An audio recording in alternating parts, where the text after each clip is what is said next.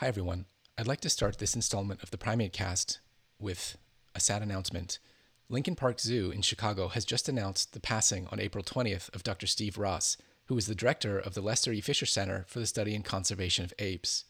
Steve was a friend and colleague, and someone I admired greatly, not only for his tireless efforts to protect chimpanzees in captivity and in the wild, and bring awareness to issues surrounding the importance of practicing animal welfare, but also for his generous and supportive nature, which was really clear from the moment I met him. We had Steve on the PrimateCast twice, first on May 19th, 2013, during a visit to Japan, and again on October 4th, 2016, at the International Primatological Society Conference, which he himself hosted through Lincoln Park Zoo. It was an honor and a pleasure to have had those moments, among others, with him. For anyone interested, please check out those two interviews for a glimpse into his work and the legacy he'll leave behind. But Steve's passing is a huge loss for primatology, for animal welfare and advocacy, and, of course, for all that knew him. So my heart truly and deeply goes out to his family. I'm incredibly sorry for your loss.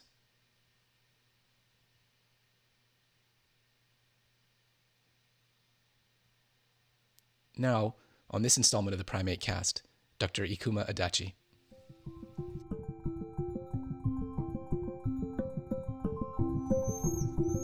Evolution, communication, cognition, conservation, behavior, primatology, typically primates.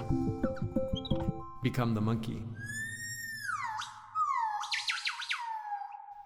Okay, well then, welcome to the PrimateCast number 65, being released on Friday, April the 22nd, 2022.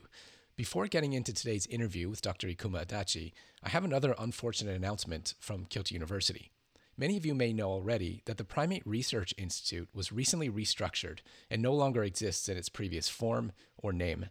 Now, the major research center in its place is called the Center for the Evolutionary Origins of Human Behavior, also known as eHub. eHub is made up of three major departments, like the cognitive neuroscience, systems neuroscience, and genome science. And it retains its original two other centers, known as the Center for Human Evolution Modeling Research, which manages the animals at our facility, and the Center for International Collaboration and Advanced Studies in Primatology, or CICASP, which is who continues to bring you the PrimateCast. But that also means that the Department of Ecology and Social Behavior and the Department of Evolution and Phylogeny have been relocated. Many of us from the Ecology and Behavior group, including myself, are now members of Kyoto University's Wildlife Research Center, with others at the Center for Ecological Research. Members of the Evolution and Phylogeny group have moved to the Kyoto University Museum. However, for the most part, we remain in Inuyama and collectively refer to this facility as a whole as Kyoto University's Inuyama campus. The Primate Research Institute was an historical institution with a rich 55-year history. Founded in 1967, it emerged as a world-leading institution for research into primatology and evolutionary anthropology, cognitive science and neuroscience, and primatological and anthropological genetics and genomics. I myself arrived on the scene as a fresh doctoral candidate in 2007, and I feel pretty privileged to have been part of this rich history for the past 15 years. We and I hope that we can continue to add to the legacy of PRI and uphold the standards in research and scholarship of those who came before us within our new structure. With that, though, I'd like to get into our interview with Dr. Ikuma Adachi. So he's associate professor at what's now known as eHub, or the Center for the Evolutionary Origins of Human Behavior. And in this interview, we've had Ikuma, by the way, a few times before on the PrimateCast. In this particular interview, we start by talking about internationalization at Kyoto University. Ikuma is now, in addition to being associate professor in cognitive neuroscience, he's also the head of CICASP. So we talk about internationalization and the efforts that we've been part of, and Kyoto University as a whole has been part of. And then we get more into what it's like to run a chimpanzee research lab. In the context of that, we fall into Ikuma's work in comparative cognition, where we talk about things like perception and the world we create with our brains. We get into his work on cross-modal processing of information through different sensory inputs. And so, for example, touch on why do we associate the color white with things that are high in pitch, for example.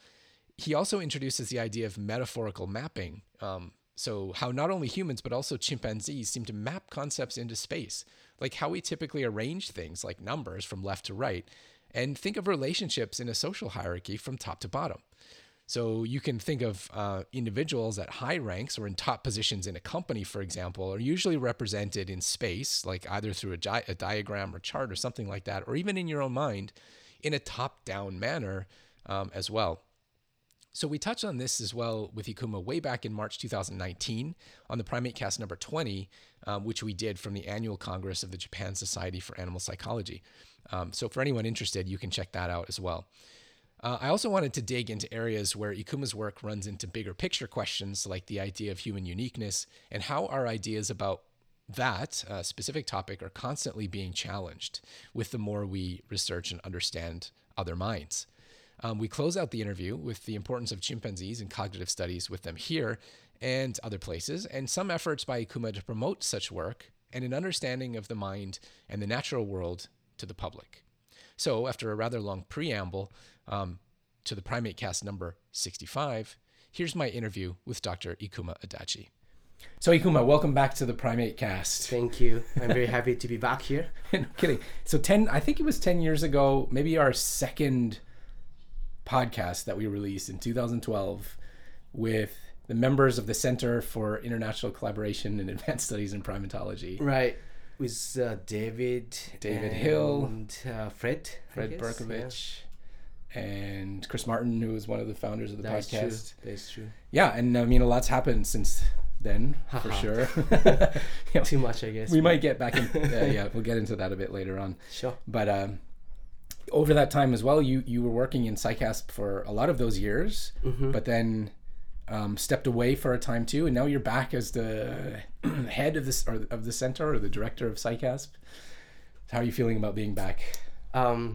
It's, I don't know, I'm very happy. But meanwhile, I feel like, like a big gap definitely exists. Like, I guess 4 or 5 years, I haven't touched anything about the PsyCasp. Although, as a future planning committee, I know that what is going on in the PsyCasp, and always very happy to see the progress there. But I feel like something far from me all the time. But now I finally come back to the PsyCasp, and I'm very happy to see progress directly from my eyes, and also happy to plan for future, because all internationalization moving forward in everywhere in Japan, but doesn't have to always go to the proper direction. Yeah, we see many struggle, but here you guys always working very well to just always supporting the students and international scholars, and we are kind of milestone for the Kyoto University. Kyoto University, some other department even ask us how you want to handle these issues. So I'm very proud of that, and we want to be on those edge always to just promoting the internationalization in the Kyoto University. So I'm very happy to be part of it. Yeah, so there have been a lot of initiatives by us, but also by the university to foster more international collaboration and bringing in a lot of faculty with English teaching capacity to increase their curriculum, English language education curriculum. But more broadly, if you think of your time coming through, when did you first arrive at Kyoto University? As a student? As a student, yeah. It's 1997 as an undergraduate. Is that right? I guess so. That sounds about right, yeah. Our timelines kind of overlap a little old bit. History, right? But so how much have you seen the university kind of change in that perspective towards internationalization? Well, from the beginning, Kyoto University always tried to be open to the internationals, and they want to welcome many international students as well. But the system-wise, they are not really ready for that. So only those students who have practiced in Japanese a lot, or the mixed supported students, can come to the Kyoto University. And the faculty side or education side is more problematic, and administration issues as well. So all students need to get like a lot of support from their lab members and also their friend in Japan to go through those issues. And that shouldn't be easy. But good things, of course, they are all motivated. That's why they apply to Japanese university or Kyoto University. And So they managed it, but like still I see many struggle there. Mm-hmm. And now I guess educational side, at least they have many English course taught. I mean, and many courses taught in English, and they have, I mean, plenty, or at least reasonable number of international faculties that they can access to. So I feel it's more open, even more open than before. Mm-hmm. Although still like for faculties and those all systems as a package, it can be improved though. Yeah. Yeah, and then specifically for our institution here, and maybe we can get to just the elephant in the room, which is that we are no longer calling it the Primate Research Institute, but the true. Evolutionary Center for the Origins of Human Behavior. Mm-hmm. But even when it was the PRI, we've probably always, but certainly in the last decade or two decades, had quite a big group of international students, postdocs, researchers, visiting professors, and faculty as well. And that's also true for your lab, which is mainly the Chimpanzee Cognition Comparative Cognitive Lab. So in that sense, how have you kind of seen the evolution of your research group in the context, of internationalization, but also just how that fits into the scheme of your research? That's interesting. It's slightly different from like a general perception toward the Kyoto University internationalization, because the chimpanzee lab itself is quite unique in the world actually. So we have a couple more people, couple more places that you can work on the chimpanzees' cognitions.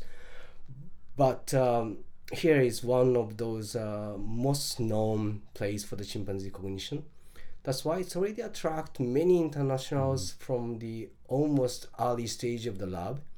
And that's why we have so many international students try to, come to the PRI or, the chimpanzee lab. Like, Matsuzawa, Professor Matsuzawa's initiative to get more internationalization of the institute itself, which is actually the good things, because he has eyes for like internationalization from the beginning, because lab is already attract so many internationals. Yeah. He want to have a system to support them, and that's expand to the whole PRI. So the dynamics there wasn't bad things at all, I guess.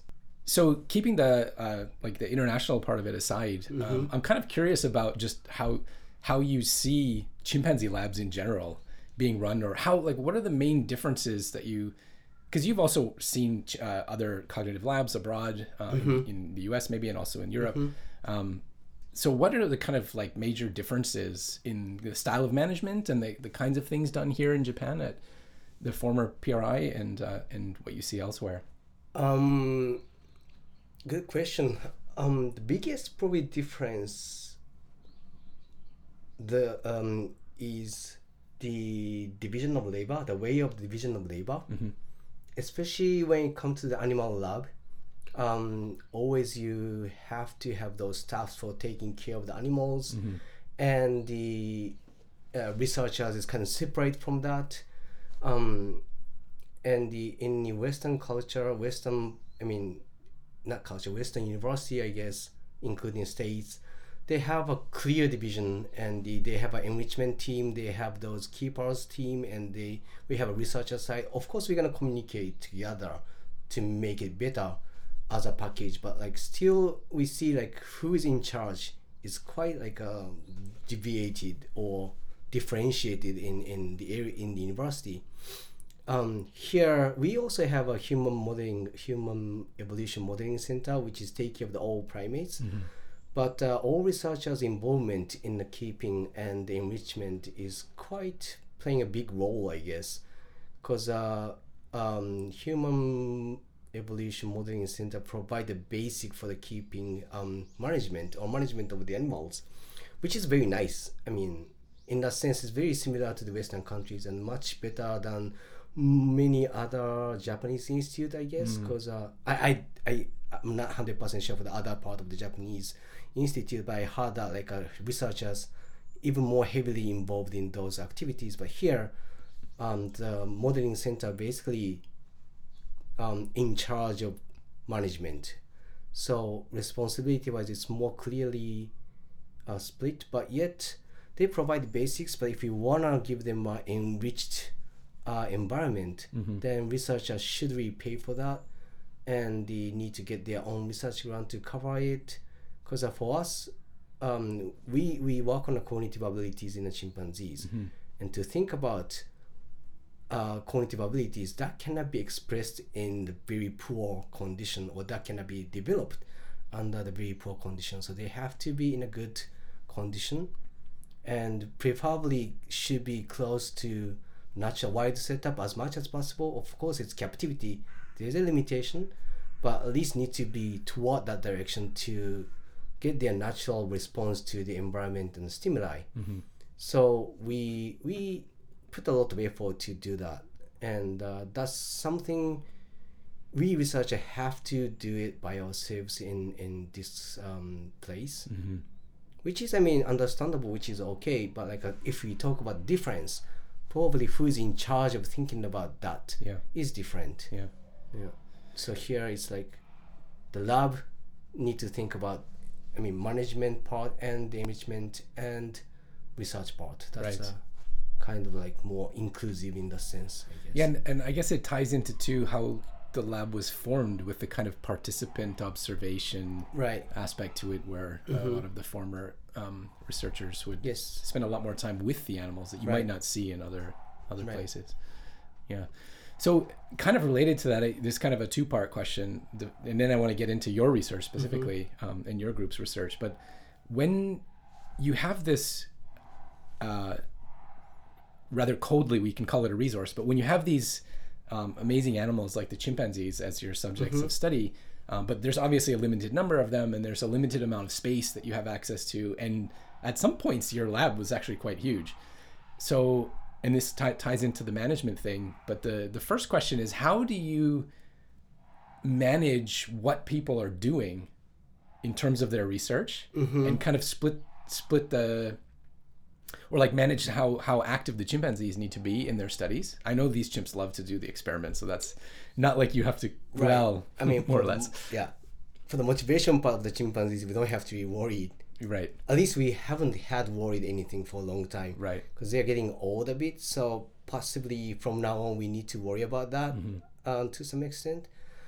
But for the management of the research topic of each researchers here in the lab, we actually don't do so much control, because we try to encourage people to develop their own research questions, and as a lab we help them to develop it. We help them to how can I say, the preparing the environment for the research questions or the technology for the questions. But the question itself should be from their own motivation. That's what we think. Because for the researchers, without the interest or motivation, self-motivation, it's very difficult to proceed. Because majority of the work is very, how can I say, like it's not really super exciting, you know, the work that you have to do, because always daily basis you go down to the lab and then training animals for like several months to get the data and then writing paper. So many of those works should be possible only when you are very motivated to proceed the research. So to how can I say, encourage people or students to keep their own motivation, we always encourage them to develop their own research questions. So generally we haven't asked them to do whatever like we want to do. Sure. Of course, they are joining our classes. Means their interest can be affected by our own interest. Of course. And in a seminar or in a journal reading club, always we discuss. So that can be, you know, a stimulus for them. But we don't specifically direct them to any way, any direction. Yeah, I feel like in Kyoto University, this is definitely the case. But there's that philosophy where all of the incoming students are supposed to find their own way. I have heard people, you know, within the ecology and behavior group, you almost send a new master student into the forest and say, okay, that was, watch some animals and then think of something interesting and that you're don't interested come back in. until you find something interesting. That's a classical story. Yeah, maybe it doesn't need to be so threatening, but just the idea where you know, put somebody out in the context and without having that experience, a lot of the faculty here feel like it's impossible to come up with any kind of an idea. But I wondered if it was similar in the chimpanzee lab, because you have, you know, if you just imagine sending someone out into a forest, it's much less constrained. Of course. than anyone coming here to work in a small True. space, True. with multiple people. And so I was Well- kind of curious about that process. Yeah, so I guess for that sense, journal reading club or seminar and then listening about the other students' research topic or from the faculty, that would be definitely the seed for them to think about what can be the interesting topic.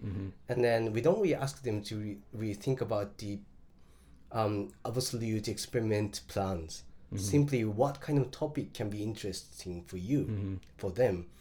And if they hit on like some broad idea, so here is the area of the interest that I probably want to proceed. Then we can do some literature search together, or I mean not me reading all literature by myself, but asking them to find some research or papers related to it, and then slightly dig into the topic and then specify which in the area can be more interesting for them. And practical side for like experiment paradigm and the technology, and those are always we can help them to develop it. We all have those techniques basically in the lab, so that can be shared quite easily. But most difficult part is finding the research interest in a broad sense.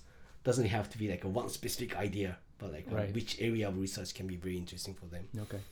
So we'll come back to like mentorship and education a bit later, but I think now's a good time to get into what you do. So maybe following up on what you just said, how did you come to your own research topic? And did it happen early, or what was the process there?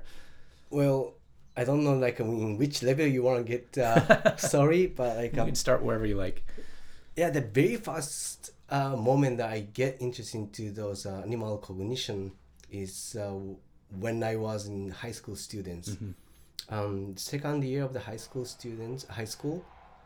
I need to find which university I want to go, because my high school was quite oriented to the university. I don't know how to say that, promoting people to just get into the good university. So they have a good system to supporting students to find their interest to proceed to the university.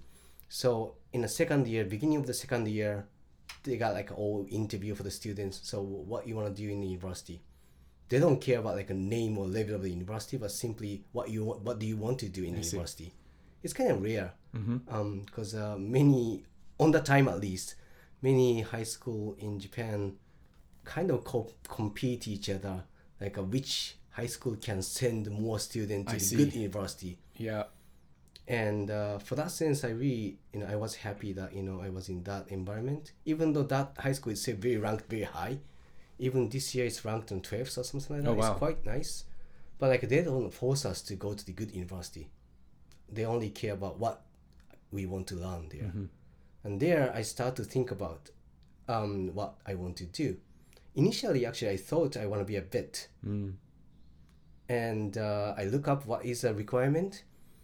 And the half, I'm not really good at the math. But the vet require the math. But I'm good at math for the, how can I say, the people who is taking humanity course side. Okay. And that's one part of the reason. But more, what I found on the time is to be a vet, you need to kill many animals to learn about their mechanism. Right. I do understand that's very important procedure. And yes, by killing them by how do you that? Kaibo. Yeah, doing the necropsy. And necropsy, so you can learn their body mechanisms and so on and so forth. That's quite important. But to me, I want to be a vet to save the animals. And to be that, you have to kill so many animals to learn about them. And when I was young, I couldn't just take it. Now, if I have a chance to think about it again, maybe I still want to go to the vet, but on the time, it's very difficult for me to handle that. How can I say, the conflict in an interest and also what you have to do.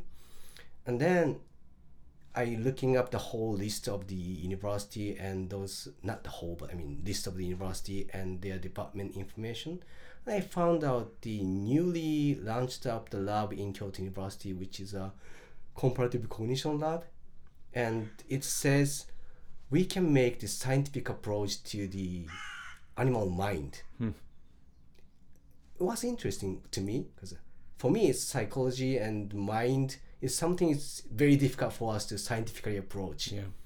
But especially for the animal side, because they don't speak, they don't, so it's very interest me and catch my interest. And I looked at more, and I actually download a couple papers from the PI there, whose name is Kazuo Fujita, and just I was fascinated by the methodology, and it's simple behavior test experiment, actually, but just how to make a story out of those data. Yeah. And after that, I just get more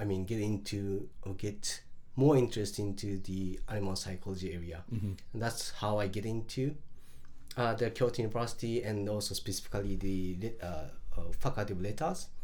And I actually worked with Professor Kazuo Fujita there and got PhD there. So that's the first point why I get into the field. And topic, my research interest itself is quite broad. I mean, main one is like a language evolution. Yeah. Because when you think about like a human uniqueness, I mean, people can easily hit on language, one of the biggest difference from the other animals possibly. But to me, I have had so many pets in my house for a long time, and I always wondering what they are thinking and what is a way of their communication. And I know that there is a communication skill to them, and they have many signals that they can express. And but getting to more into what is the substantial difference from the language communication to their own way of the communication, and how it can be even developed or evolved. And that's why the language is one big question to me. And another one is social skill, because again, it's connected to language, but with the language we are expanding the size of the social groups, and also structure getting more complex. But without a language, how they can manage their social life. So those two are connected, but two main research questions to me. So it's like partly because I give up the bet and then want to get into the more scientific approach to the mind. And among the mind, what really attract my interest is communication in a broad sense, but one, it's fall into the language evolution. Yeah. The other is more like a non-language communication. Yeah. Yeah. I think a big part of that too is the perception and perceptual abilities of animals. It's interesting. I was listening to a podcast this morning with I guess a professor emeritus at the University of California, Irvine, Donald Hoffman. I don't know if okay. Yeah, so he was talking about consciousness and human perception, and made the interesting point that I guess through a bunch of simulations that he and colleagues and students have done, the probability that what we perceive as the truth or as reality is basically zero, which and the reason for that is it evolved by natural selection. So there's a very specific reason why we perceive the things we do, because they help us survive and reproduce. And I thought it was it's quite interesting, right? It is quite interesting, and I think for people who study biology and evolution and certainly cognition, it definitely fits with what we're thinking. Yeah, but exactly. I mean, in my class, always I say that we just perceive the created world. Yeah. So there is nothing that exactly same as what you perceive. We just extract couple information out of the environment, and we create a world in our brain. Yeah. And we feel that's a world. Yeah. But if you extract different information, that can be completely different. Yeah. So, I mean, even within human, there is a difference. But if it across the species, it can be more different, depending on natural selection, as you said. Yeah. So, perception is playing a lot of, important roles, I guess. Yeah. And so I guess some of your research interfaces with that, like how, maybe related to how animals pick up signals and get information about their environment and their social worlds and things. But so one of the topics that you study quite a lot is cross-modal representation. So can you maybe just introduce what that means and well, cross-modal means cross-sensory modality information processing. So initially what I did is kind of connected from the concept, because again, language is one of the big functional languages, categorizing item and then treat those items equally within the same category. And we also put a label on it so that we can simplify the information to just better hold in your memory. And why I started getting interested into the concept is it's very difficult to prove that animals have the concept similar to humans, because of the most of the studies previously done on the time is they use bunch of similar stimuli and then prove that they can group those stimuli. For example, like they presented many pictures of pigeons and other animals and then train them to differentiate those two categories, and they can do it based on whatever cue they use. And of course, there's many studies try to focus on what is actually the cue that they focus on, which is nice. I mean, which is very good way to access to their perceptual grouping. But perceptual similarity is not the important things for human category. I mean, it's important, but it's not only one cue that we use. Even more, we have functional category, for example, like a tool, food, which share the same function but not looking similar to each other. Right. But you can still group it. And there is some stream of this animal study also working on this functional categorization as well. But I think cross-modal concept would be another way that you can directly tackle on this topic, because voice and face, for example, of the same species cannot be look similar to each other because it's totally different modality information. But if they group it automatically or spontaneously, that can be good evidence that they integrate information into a category. So that's the starting point for me to get interested in cross-modal information processing. And recently, I work on a little bit different way for the cross-modal processing, which I call cross-modal correspondences. And that is not really category, but it's more connected to like tuning of the perception or natural selection that you mentioned. But for human case, let's say some information in one modality can bring the automatic some secondary experience for the another modality. Let's say when you hear the higher pitch sound and you are facing two different color in front of you, one is black, one is white, and then you are asked, let's say, which one is which do you think fit better to the sound? And then majority of the people, I don't want to say 100%, but majority of people saying, if I have to force, or if I'm forced to choose one of them, higher pitch sound should go with white better. And there is no reason to do that. But somehow we are sorting auditory information and then visual information separately, but some shared aspect there connect those two modalities. Right. And people start to think about why this happens. And one idea is language can be, the one source of it. Because when you have to label the name of the items, if you are biased to use a certain sound, depending on the appearance, then it can narrow down the candidate sound. And also, if you use that sound which fit to this correspondence, then other member in the group can potentially accept it better. It sounds like it. You can probably feel it, right? If it's far off from your feeling, then I don't think that's the way to go.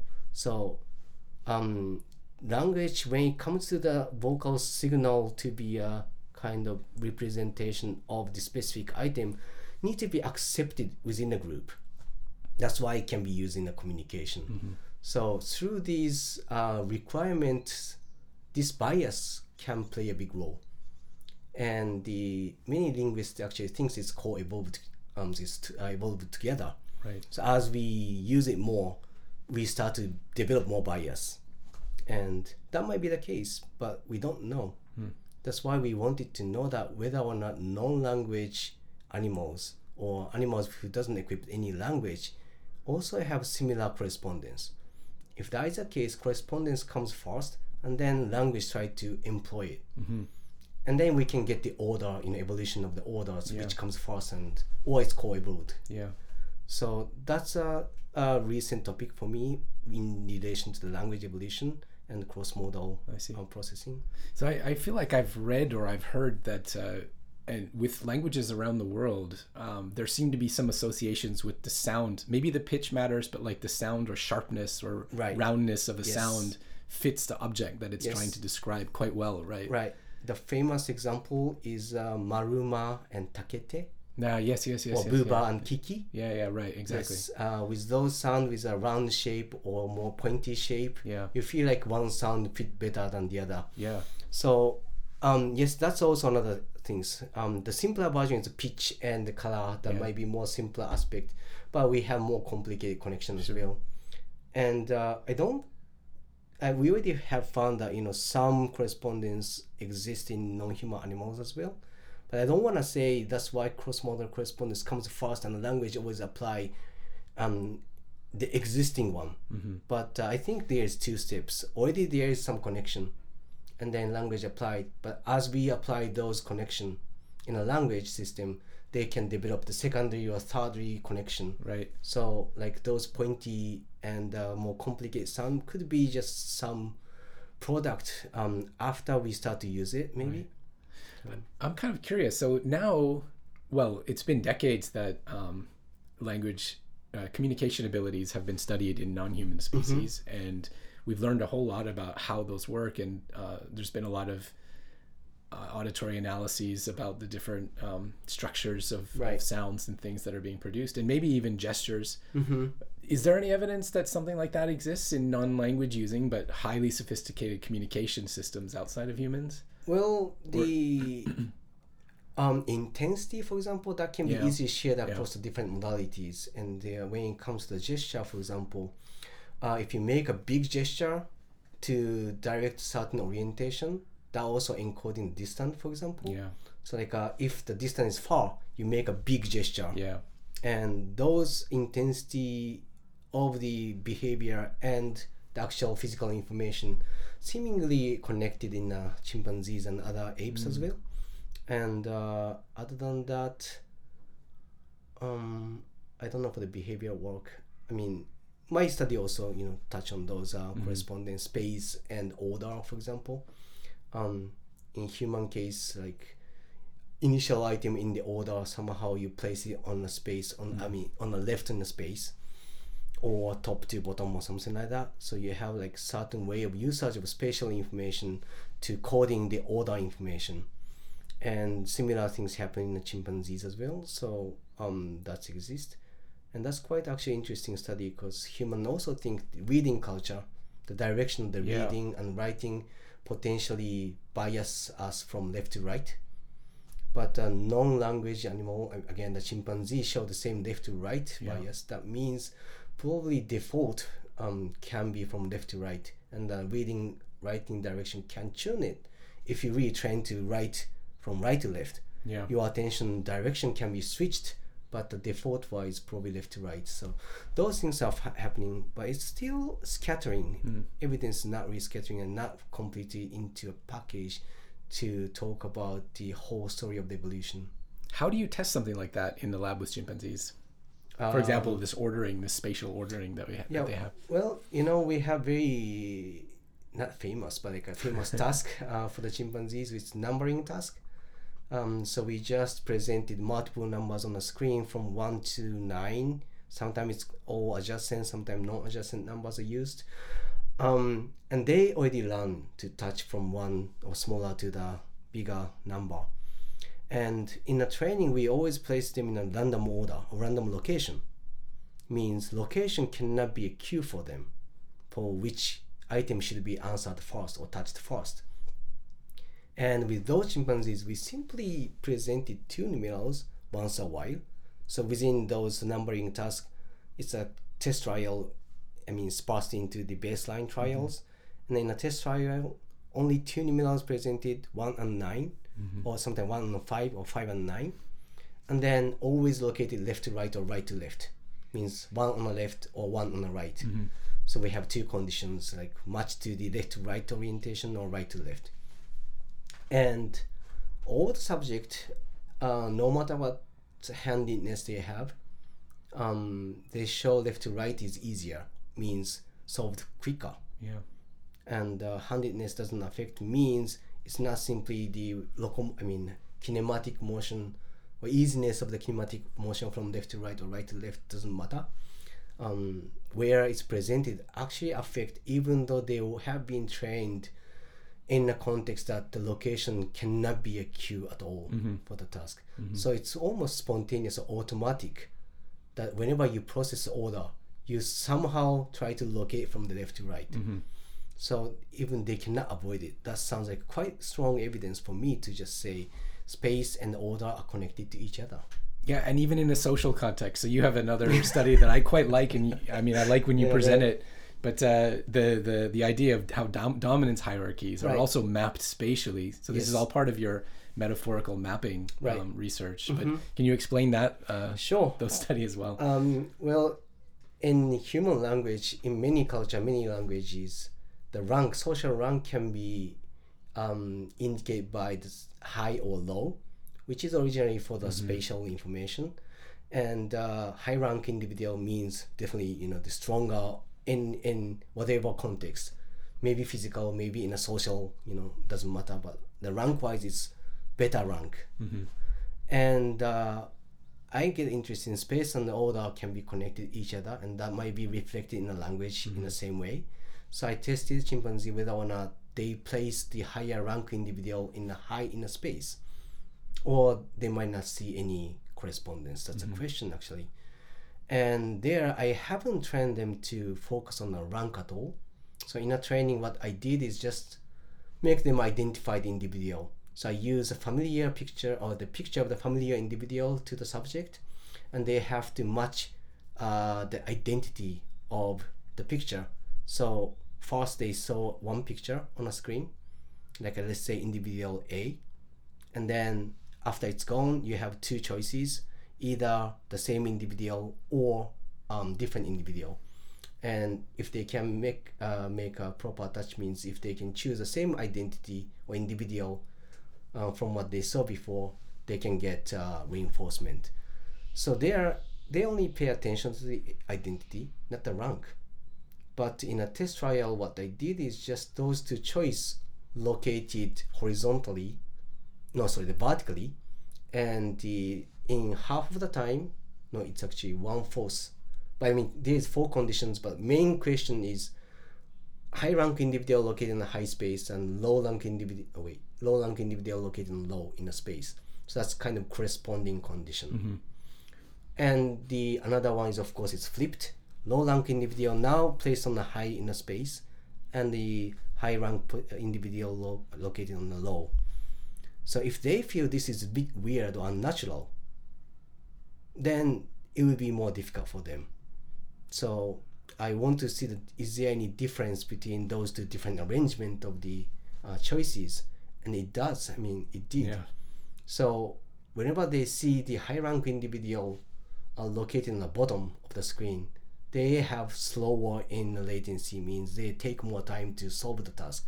And the task is very simple, identity matching. So the performance rate, the correct rate is almost same across the conditions, but arrangement is like misarranged, then they have more time that they need.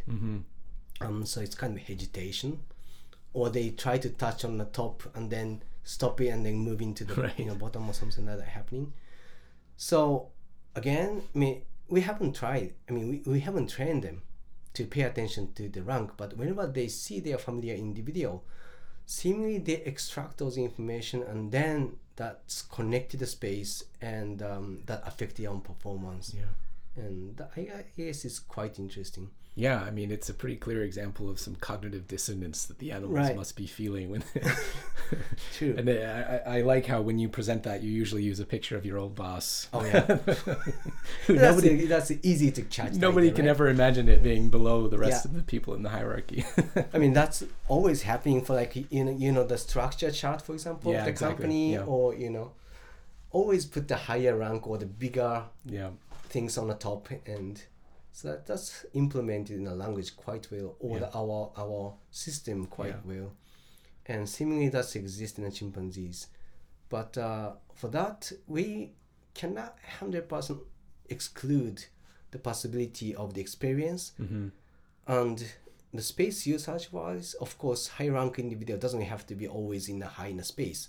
But whenever they face to each other, in a natural communication between those dominant and subordinate individuals, dominant one is covering the subordinate body or like a going over. I see. So there is some connected spatial information for the rank in a daily life. Yeah. It's not the case for the where they stay, but there's potentially some connection. Yeah. That's why actually I moved to the number task, which we can control the experience, and we can make the situation that location cannot be a cue for the task at all. Yeah. So that's connected actually. Okay. Well, so here's kind of an open-ended question, though, maybe from your own personal experience working here for more than a decade. But obviously, out of this lab and out of many other chimpanzee cognition labs, we're constantly challenged with being faced with the things that we thought were quote-unquote uniquely human. It turns out that there's some aspects of that in other species as well. And we know that scientifically. But as somebody who spends a lot of time with the animals, has there been anything over that time that you've been really surprised about in terms of what cognitive abilities they have, or maybe emotional capacity, right, or anything like that? That's a very important question and good point actually. And initial stage of the chimpanzee studies, I guess, like people are more eager to find what is shared with human. Mm-hmm. And we have accumulated so many studies just showing the similarity between human and chimpanzees, and which is a very important contribution to the scientific understanding of human evolution. But meanwhile, the more we see those similarities, the more I eager to see the differences. Because with those similar structure of the body or structure of the brain, size is different, but also group complexity among the primate chimpanzee has a relatively complex social society or social system. So yes, similarity is interesting, but now more to the different part. And interesting things to me, and it's still not new but still surprising why this is so different, is like many non-human animals, including also chimpanzees, are very bad at how can I say, the I don't know it's what is a good term for that, like it's kind of connected to conceptualization issues, but we cannot really treat multiple items in the same way. Mm-hmm. So human, again, we put a label for the category and then we treat it as if it is an actual object. Mm-hmm. Whenever I talk about apple, you can quite easily you can imagine apple in your perception or in your mind as well. But the chimpanzees, we can't train them to label it. Like let's say we just prepare 3-4 different symbols and train them to use or assign those symbols to the group of pictures. Whatever apple they say, they have to touch the symbol which is assigned to the apple. They can learn it, but it's so difficult for them. And even after they learn it, they even treat this symbol, they cannot treat this symbol as a similar information as apple. So for human case, for example, if you learn apple, the term apple means actual apple, then you can do both direction. Means after you see the apple, you can say this is the apple. But also whenever you hear the sound apple, you can immediately reflect thinking about apple. So the term you can assign, but also whenever you perceive it, you can get the actual information out of it, and then you can think about apple. But for chimpanzees and many other species, or I have to say even in chimpanzees, after we train it, what they learn is if you see apples, you have to pick this symbol. So A then B.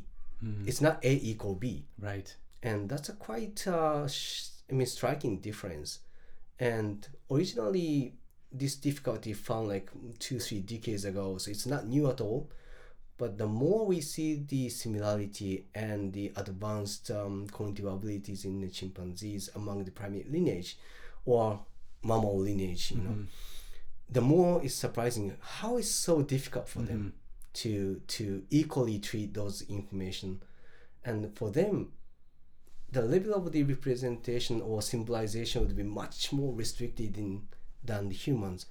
And language definitely facilitated it, but we kind of expected to see some seed of the similarity in those species as well. But never be like a equal B. And all training is basically a chain of the understanding. If you see certain information, then you have to do this way. So it cannot be just automatically flipped.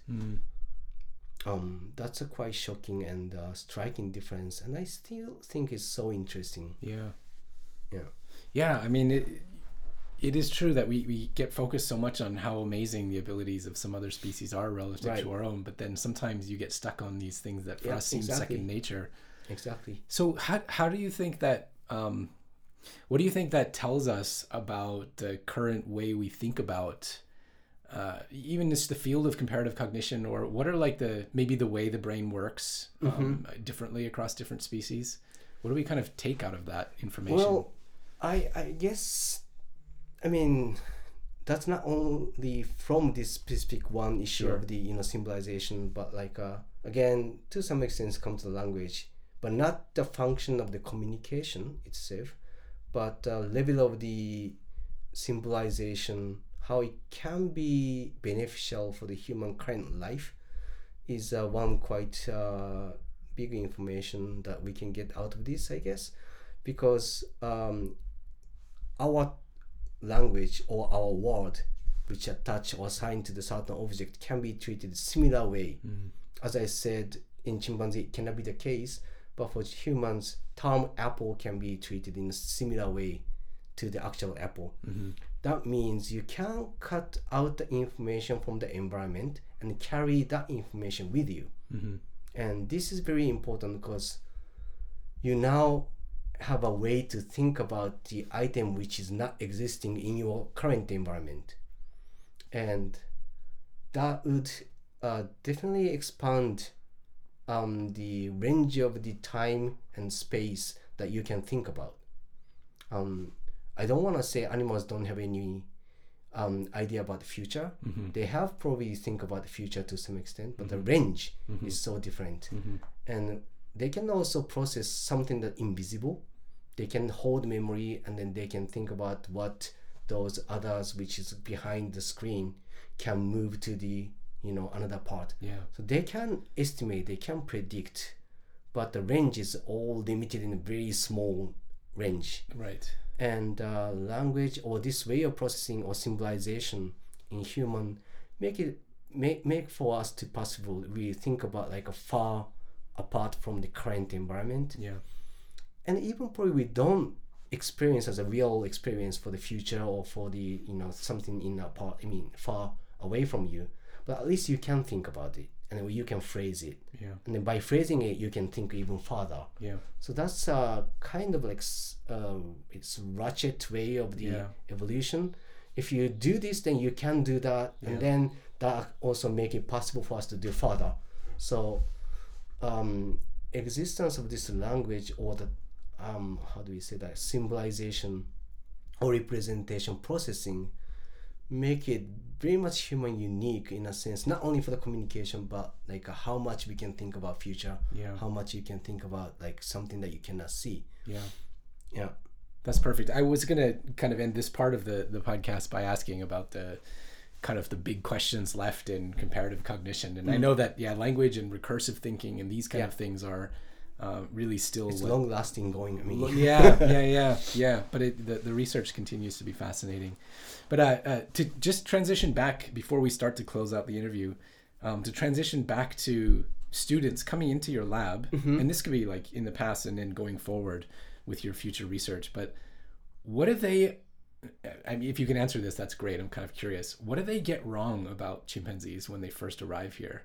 And maybe something they get wrong about how they think about doing their research and what will be possible and what will not be possible. Well, What did you get wrong? I mean, for me, I have had a long, I mean, not long, but enough experience as a non-human animal for the research, as a researcher, because I got the PhD in Kyoto University, not with a chimp, but the other primate and pigeons work. And then moved to the States for my postdoc there and work on a rhesus monkey there. And to me, I kind of established how to approach the animals and how to scientifically analyze those data. And so it's two different stories, I guess. To me, the surprise and the big, not mistake, but like what I feel so different when I come to here is like chimps are curious about you. Yeah. That's I mean, capuchins, they are looking at you. They are trying to reach out to you for the food and so, but they observe me. Chimpanzees observe me.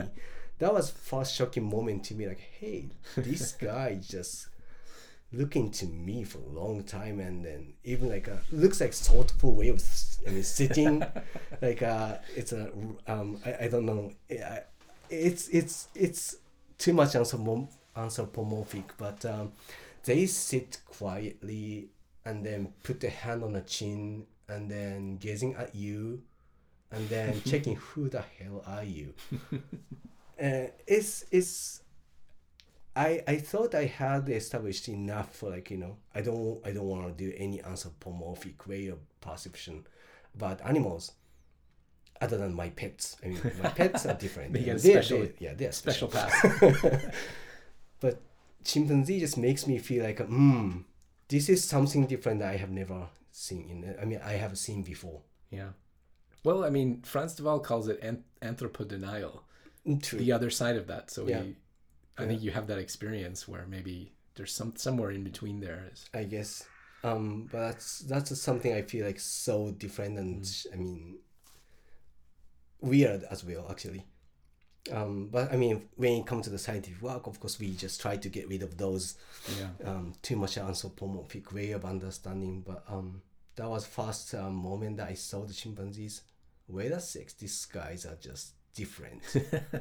I don't want to say it's more human-like, but it just looks like they are thoughtful. Yeah, sure. And I don't think it would be wrong to say closer. well, at least we share more similarities with each other than you would with that other is true. species. That is true. Or that probably means that their attitude can be more similarly interpreted in humans. And I don't want to say which is more thoughtful among the species. Sure. But it's more easy for us to think about that way. Yeah, that's a probably way that we can phrase it. Our flawed reality. Yeah, exactly. But for the students or for the visitors that they come to the institute first and then see the chimpanzees, sometimes they are expecting that chimpanzees are friend to them.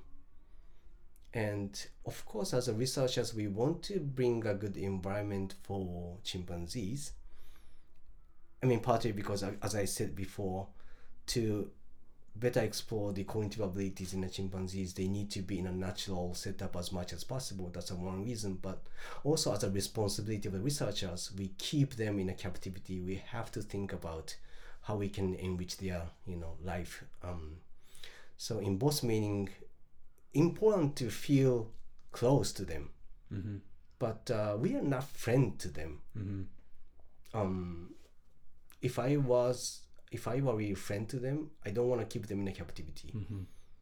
But again, we want to do that for our own scientific purpose. Then I want to put them a lot of effort to improve their life. But that's not because I want to be a friend of them, but like partly because our research findings always try to promoting the idea chimpanzees are so similar to humans, and that is very important for the first stage of the chimpanzee experiment, because on the time we had still big dichotomy like human versus non-humans, and in a public level, I mean. So we want to emphasize the point that we are continuum. in a life cycle. I mean, life evolution of life. So it's not only humans, other species can do it. That's a quite big important message for the public that, we human is not only one unique species, but we are connected to the other species. But that propaganda or that story makes people easy to believe that, we can understand each other more easily than the other species, and probably we can be a good friend. Or even TV programs sometimes talking about those chimpanzee subjects or participants here as a really personalized individual, which is true. I mean, they have a strong personality and characters, but if you emphasize too much about those things with a lot of like anecdotal story about the interesting event, then people can easily think they can be a friend. Yeah. So the problem that issue can cause is first distance between you and the students and participants. They easily try to come close physically. I mean, that is a problematic. Chimpanzee can be a risky animal. As far as you keep the rules, it's totally fine. They know how to handle us. We know how to handle them, and nothing terrible happens. But if you immediately go over the border, they can be rage on it, right? Yeah. So that's a scary part. And second, mentally too close to them. It's coming to the point of the anthropomorphic understanding. But they have already big expectation. They should be able to do this or do that. And that sometimes go against or the problematic to think about the research question. Right. I don't want to say you have to doubt every single thing, but at least you need to make a critical thinking. Is this really possible? Is this the way to go? Is this like, so for the methodology, you have to do that. Also for the research topics, you have to apply the similar way of thinking. Yeah. And to make it sure you approach the proper question with a proper methodology. But if you have a too strong belief that they should be able to do one thing, that's, I guess, dim their eyes, I guess. Yeah. So that's something you have to, or the students have to go through if they have that expectation. Yeah. Okay. And I mean, luckily these days, I don't think that's the case though. More public might feel that way, but like students, they do more, better understand what chimpanzees can be, and they also understand what the scientific approach means. Yeah. But like on a transition way, it happened. Right. Yeah, the chimpanzees at PRI and just almost anywhere, it's such an iconic species, right. and people form their own ideas about what it should. And of course, there's a lot of people too who you mentioned, if you want to be their friends, then you probably want what's best for them. That doesn't maybe include them being in small spaces. But the PRI or the EHub chimpanzees, we'll get to that in a second. Yeah, right. Are in a good space, but they are also iconic within Japan, and I don't know if it's still true. They still receive birthday presents or something every year. Not a lot. Not a lot, but sure. For the birthday of the certain chimpanzees, some of them are sending a lot of gifts, foods, basically. Yeah. So they're kind of in the public eye. And they're these kind of public-facing figures. So with the reorganization of the Primate Research Institute and now the eHub, Evolutionary Center for the Center for the Evolutionary Origins of Human Behavior, we know that the chimpanzees are staying put. So there may be some of the listeners would be interested to know about that. And can you tell us what maybe the plans are for your work for the lab, and what kinds of things you're going to be trying to do now? Right. You mentioned earlier a little bit that you're exploring a little bit more in this cross-modal correspondence and things like that. And yes, we still have the chimpanzees here. The name is changed eHub, but we have them. And as far as we have them in the captivities, I would say we have to research them, because that's a responsibility for us to have animals in the captivities. So as far as they're here, we're gonna keep testing them, but meanwhile they have, as I said, it's also contributed public outreach activities, not directly, but Yeah. their findings on their behaviors and their cognition, I mean, broadly shared in the public, and they, in that sense, they contribute a lot for the public awareness of the science on the chimpanzees. So we also have a responsibility to keep them like in a good environment, Yeah. and enriched environment, I would say. So that's a responsibility part, and the research part, as far as they are here, we have to explore, because we don't want to keep them for nothing. But that doesn't mean we want to waste them. Yeah. So both directions, both sides. The one who, I mean, those species contribute a lot, so we have to take them in a good care. But meanwhile, we don't want to just keep them. Yeah. We just actually need to explore their cognitive abilities more. Yeah. But meanwhile, we don't running any reproduction program anymore. Mm-hmm. Means the current majority of the individuals around their 40s. And that means it's kind of human society, but like, we have more seniors in 10 years or so. Probably we have like some individuals started passing away. I see. So that affect onto the research part in terms of the subject number. Yeah. So at some point we gradually closing down the chimp lab, not because this restructuring happens, but because simply their lifespan is not like a forever. It's basically we have some limitations. So demographics. Yeah, that's a fact. But we still have some younger generation, which is around 22 years now, I guess. So if we could find a good international team to work on a chimpanzee cognition as multiple, places, then possibly we can still keep going. But only with the eHub, I don't think we can keep running the chimpanzee experiment after probably 10 years or so, because the demographic issue, democracy is different. I mean, that's what we do in the Japanese government. But demographic issues that affect.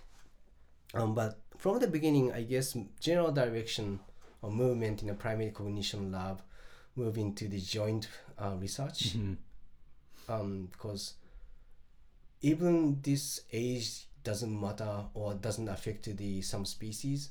Always there is an issue of how many individuals you can keep in the lab. They cost a lot, and some institute doesn't want to keep them, or they cannot house enough number of the subject. In those situations, always bring the issue for like number of subject in the primate cognition work is generally small. Yeah. And replication and those things are also another issue, but like to solve those issues together, I guess making good team across the different lab and applying the similar methodology to working together, that's solve the issue for the first number of subject, and also the replication issue as well. Because if multiple places working together with a similar topic with a similar methodology and get some not united but like a similar result together, that is very strong. So for chimps, if we can find those partners, we want to do that direction as well. Man, I hope, like everybody else on the planet, that we can start our international cooperations again. It's getting very frustrated. Okay, so just maybe this is a little bit of a left turn, and we'll close the interview right after this. But I just wanted to put you on the spot a little bit with something that I found. So I found, in addition to like the various scientific papers you've put out with data using the chimpanzees here and other species that you've studied, I noticed, and this has the two reasons why I'm bringing this up. The first one is about target audience, who you're speaking to, and the second one is about language. So on your research map, which is like the you see the research map? I like the orchid. Yeah, that's better. So the research map, which is like a e-researcher database that we use here in Japan, that lists up all of your accomplishments and papers and things. I found a couple of titles that you've written in Japanese language, which I found kind of interesting. There was like the Tasha o moiaru kokoro no shinka. Oh yeah. So that's something translated like the evolution of a caring heart or a thoughtful mind. or something like that for others. Right. It's kind of more like altruistic behavior. Right. Yeah. Right. Yeah. Altruistic behavior. And then the second one was, where is it here? Reichoruigakusha Uchu. And that translates roughly as primatologist meets the universe. Yeah, right. You found them. Yeah, can you explain a little bit about what the target here is and what the focus was? Well, the first one is quite simple. It's reciprocity or altruism work. So in a context of the social cognition in primate, how much they can be altruistic is one big question for a long time. And the we have done with my students on the time, I guess, maybe postdoc students, I guess, applying the touchscreen paradigm to get the better resolution of the behavior to explore how much they can be altruistic. I see. And that's Japanese one is it's targeting the public audience and then just introducing our finding there. I see. Yeah. And basically like if you get enough number of trials, we see a gradual transition from the selfish behavior to the altruistic behavior. Yeah. So like at some point they want to do more. Yeah. They want to care about the others. But initially they want to prioritize their own. But if in a certain pressure, of course, slightly you have to adjust your behavior to the partner. Yeah. So that's transition you can see in the data. Yeah. Yeah, that's the first one. And second one is more interesting one, I guess. Yes, the primatology meets the universe. The universe is right, but it's like space science. Right. In the context of space science, because now in a space science, I don't know what exactly the English term for this unit in Kyoto University, but Kyoto University has one research unit which is promoting the scientific approach to how can I say, explore the issues related to the finding the habitable planet in universe. I don't know, in the universe. Yeah. So to do that, like there is many study going on, for example, and also terraforming is another issue. So if there is no natural planet which can be habitable, then how you can transform it or something like that, or what is a limit, what is a minimum requirement for the habitability. That's the issue. And most of the study is talking about like how we can grow the plant in no gravity, for example. Yeah. Or how we can filtering the water, or I mean, I don't know, it's like from the all different level, I guess, but like how to make water stay in the planet, not really, the steamed up, or like so many of those more physical and biological questions. Well, I don't know what is a even proper term. Yeah, I mean like life support systems anyways. Yeah, support system. Yeah. And when they think about what is a good supporting system for us to stay in the universe, they hit an idea. We have to understand human as a biological view from the biological viewpoint.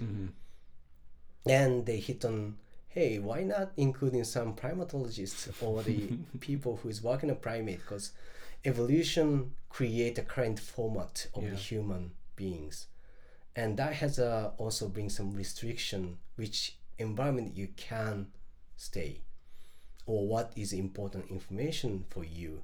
As I said, our perceptual system is basically a product of evolution to extract important information in the environment. Then if the environment changed, our perceptual system also can be changed. But how much it can be adjusted, how much we need to suffer from the difference in environment. So that's the reason why they want to include some cognitive scientists or comparative cognitive scientists to their team. And me and some more actually from the Primate Research Institute on the time joined the program. And there I wrote a document like why this unit or this area of research invite me to join. and where is a connection? Yeah. And connection is basically comparative cognitive science, always thinking about the interaction between environment and the cognitive abilities. Not the space or universe, but it's more like underwater, on a tree, on the ground, or in a social system. If you have a different environment, you are tuning your own cognitive abilities on a direction that you can survive better. Yeah. So this scheme can better, nicely fit to the idea how we can adjust to this space, or what environment is necessary for us to stay, not to stay comfortable, but stay okay. Yeah. Yeah. I understand. I mean, if you think about almost any, what you would call really good, solid science fiction space film or story, I think the elements related to social interaction, some might say degradation of the human mind, right, in space, or the psychological side of it seems like such a huge. Agreed. And the interesting is these days, not because of those space fiction things, but like a metaverse, for example. Yeah. That can be another thing connected to the same issue. Yeah, interesting. If you put the environment in a virtual way, what is the necessary information that you need to take that you can stay as human as we are? Yeah. Or what can be changed? Or is that change is preferred change or something that you don't like?